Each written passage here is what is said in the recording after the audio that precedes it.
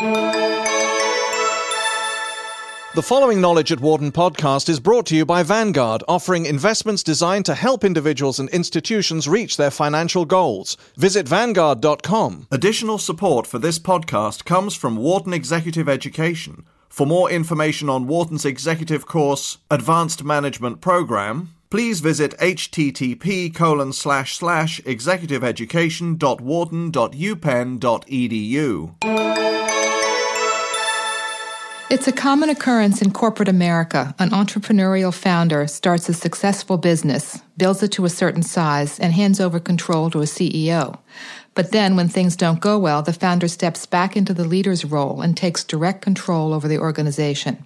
That, essentially, is what happened last week when Michael Dell returned to become the CEO of Dell, replacing Kevin Rollins.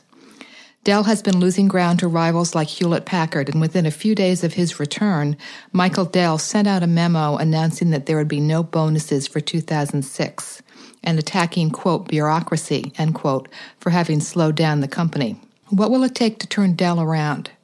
Wharton Management Professor Peter Capelli is the director of the school's Center for Human Resources. He spoke with Knowledge at Wharton about these issues. Peter, welcome, and thanks very much for coming. Thank you. Let me start out by asking you a question about a founder coming back to take the CEO job at a company, as Michael Dell did. What is the track record of success in such cases when the founder returns to become the CEO? I think the record is mixed, and I think it probably helps to step back a little and ask ourselves something about the context of this. I mean, generally, I think there's a sense that organizations need different skills at different times, and so the people who found organizations and have the entrepreneurial zeal and the ideas and such often aren't the people who can take the organization to the next phase. Sometimes you need more administrative skills, more management skills. Sometimes leadership and zeal isn't enough. On the other hand, the founders have some symbolism that becomes very important when they step back in terms of the sense that they give the employees or their ability to sell ideas to the outside audience at different points in time. Then I think this is really the punchline. Organizations need different things, and you could imagine them changing leaders as a way to try to make that happen. One of the first things that Dell has done after taking charge again is to send out this memo that we just heard about, saying that there would be no bonuses for 2006. He described the year as one in which there had been great efforts but not great results. Do you think doing away with bonuses is a good idea? Well, I think in all these management changes like this, there's the distinction between the symbolism and the substance. And with respect to this particular case here, the end of bonuses particularly articulated by not only the founder, but the guy who has the biggest financial stake in the company, is really kind of a powerful message, and it's a powerful message that comes from the owners in that sense, and that something's got to change. So it certainly is on the substance, on the symbolism ground, an important statement to shake people up. And I think it's also a statement to the investment community and the outsiders, too, that we're taking this seriously. Does it demotivate people? Yeah. Are there some downsides to that? And the answer is yeah, probably. And I think one of the questions you ask yourself is, what's the purpose of this? And I think a lot of the purpose is the symbolism and the messages to not just the insiders, but the outsiders. Another key point in Dell's memo was his attack on bureaucracy, which he says has slowed down the company. Is this surprising for a company that built its reputation on the speed with which its supply chain could mass customize computers for customers? And how does bureaucracy creep into an entrepreneurial organization? Well, maybe just take a step back on this question and make what may be sort of a unusual observation that I think to a large extent, these companies don't know what they're doing. They don't know what they're doing in the sense that they are facing different environments and they need to respond to them, and they're not sure how. So in this case, for example, Dell was the darling of many people in the business world because they had this model that seemed to work just incredibly well, and lots of people were copying it. And the environment changed. It's not that they got bad at executing their model. At least I don't think that's the complaint. It is that the environment changed. They got different competitors who came in with different ideas, and the playing field changed. Now, the question is, how do you respond to that? I was looking over the press releases and the analyst comments on the transition at Dell, and they almost all universally praise the idea that Michael Dell is coming back. They almost all universally have nothing to say about what it is that he'll actually do. And some of them are honest enough to say, well, the problems don't change with him coming back, and it's not clear what he's going to do. And the other thing I thought was interesting about that comment from Dell is that one of the things that Kevin Rollins was seen as good at was being particularly tough, particularly cost-focused, which is exactly what a lot of the analysts say Dell has to do to go forward. So, in fact, he seemed to be pretty good at the kinds of things that most of the analysts say they ought to be doing. And I think this suggests something general about what's going on in the business world now with leadership ranks, and that is that leaders are a substitute for strategy. And that is, companies really rarely have a clear sense about the direction that they need to go when something like this happens. That is, the environment around them changes. And they substitute new leadership for new strategy.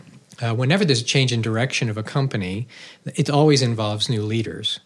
And I think this is partly a signal to the investment community, frankly, that they're going to do something different, but what it is, we don't know yet.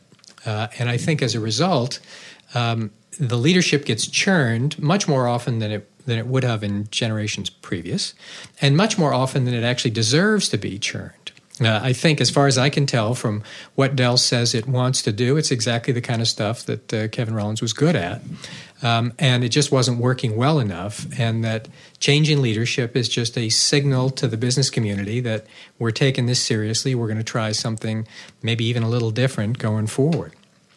Speaking of Kevin Rollins, what do you think was his biggest mistake? Or is he just a victim of the company needing to send a signal to the investment community that a change is in the offing? I don't see that he made any obvious mistakes. I met him a few years ago. He seems to be, a very articulate guy, a good spokesperson for the company, and apparently was focused on the kinds of things that the company always saw as their strengths and competitive advantage.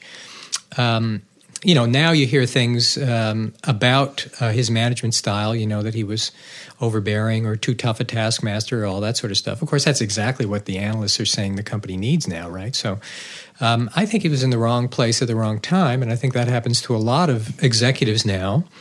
And I think it's more just a function of the way business works now. Will this move make it harder for Dell to start grooming a successor, given what happened to Rollins, and the fact that Michael Dell himself, was only 41, could always step back in any time and take the reins again? Well, I think the answer to the second point, that the successor, it's hard to put somebody in this job because the founder is always breathing over your shoulder. There's probably something to that, although it's true in any organization. The average life of a CEO now is about 3 years or so, and anytime a company gets in trouble now, the CEO gets dumped. So I don't think anybody probably is going into these jobs with a sense that they're necessarily going to have a long run. And I think this is maybe a big problem for U.S. corporations, is that they are so focused, even the leadership of the companies, on short-term performance, that the CEOs recognize that if things go bad in the company, they're going to get tossed out. That it makes their focus on short-term performance even stronger. I think the idea of grooming a successor, I think, frankly, companies aren't thinking about grooming successors these days anyway. I mean, they talk about it sometimes, and they may for a while have somebody in the pipeline who looks like a successor, but then the environment changes and that guy's kicked out and somebody new is brought in from the outside. So, the talk and the reality are so different on these things that at some point the talk doesn't even make sense. Well, before it got into its recent troubles, Dell seemed to be highly successful in the PC business, but less so in other consumer electronics products. Are there any lessons here for companies that don't stick to their knitting? Well, I suppose that's certainly the one lesson that people would begin to point to, and that is stick to what you're good at. Dell's computer market was good not just because of its marketing, but because of the way it was able to assemble the computers in the first place, the modular assembly processes that lay behind that. I guess, the extent to which you can keep the whole model together is crucial. That is, it's not just the way you sell things, but it's the way you build them, and all these things fit together. And if you start branching out away from that, you could have some problems. In contrast to Dell, Apple's had tremendous success with its foray into consumer electronics with the iPod, and it wants to build further on that success later with the iPhone. Are there any lessons that Dell could learn from Apple? Well, we have some ideas about probably why Apple has worked well, and that is that Apple is a company that is making its money in a completely different way. Apple's making its money by innovation. Dell was making its money by selling the same stuff more or less that everybody else was selling it cheaper, selling it in a customized way. You could see why the return of the founder at Apple might be a bigger deal than the return of the founder at Dell, and that is because Apple was a company that is really trying to go directly to the consumer and persuade them that something is new and novel, and you bring back the founder who was famous for doing something new and novel, and it helps. Maybe it helped energize Apple to do this, but it certainly helped to sell it. At Dell, it's not so obvious that they've got the same market and the same problem, and the same solution would work there. So I think the short answer in these things is, there's not a lot of lessons really for Dell from Apple. And I think this is probably also something we should just fess up to, and that is in this modern business environment where things are changing so quickly, strategies are so ad hoc and so volatile, companies really don't have good ideas about what they're doing. They're changing them all the time in response to the business environment. And we don't mean to suggest this is because they're not smart enough or not capable enough.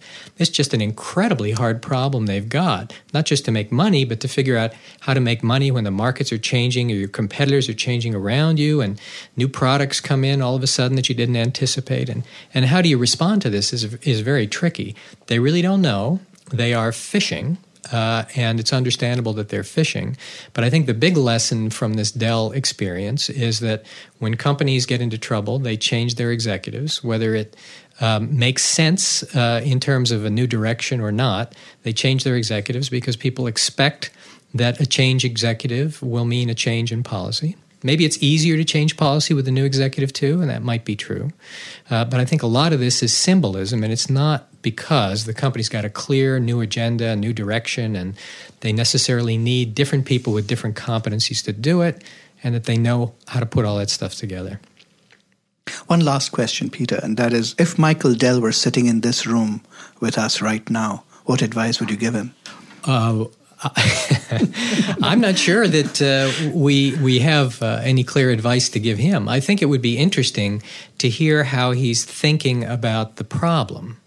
And I think the very best thing that one could hope that executives do in situations like this is to think carefully and objectively about what the problem is, what their capabilities are, and how they can respond to these, to these situations. It's sort of the quality of thinking is probably the best you can hope for in these contexts. The other thing you can probably be sure of is that in a year or two, whatever they thought today is going to be irrelevant, and they'll be on to something else. Thanks, Peter. Thanks a lot for joining us today. Thank you.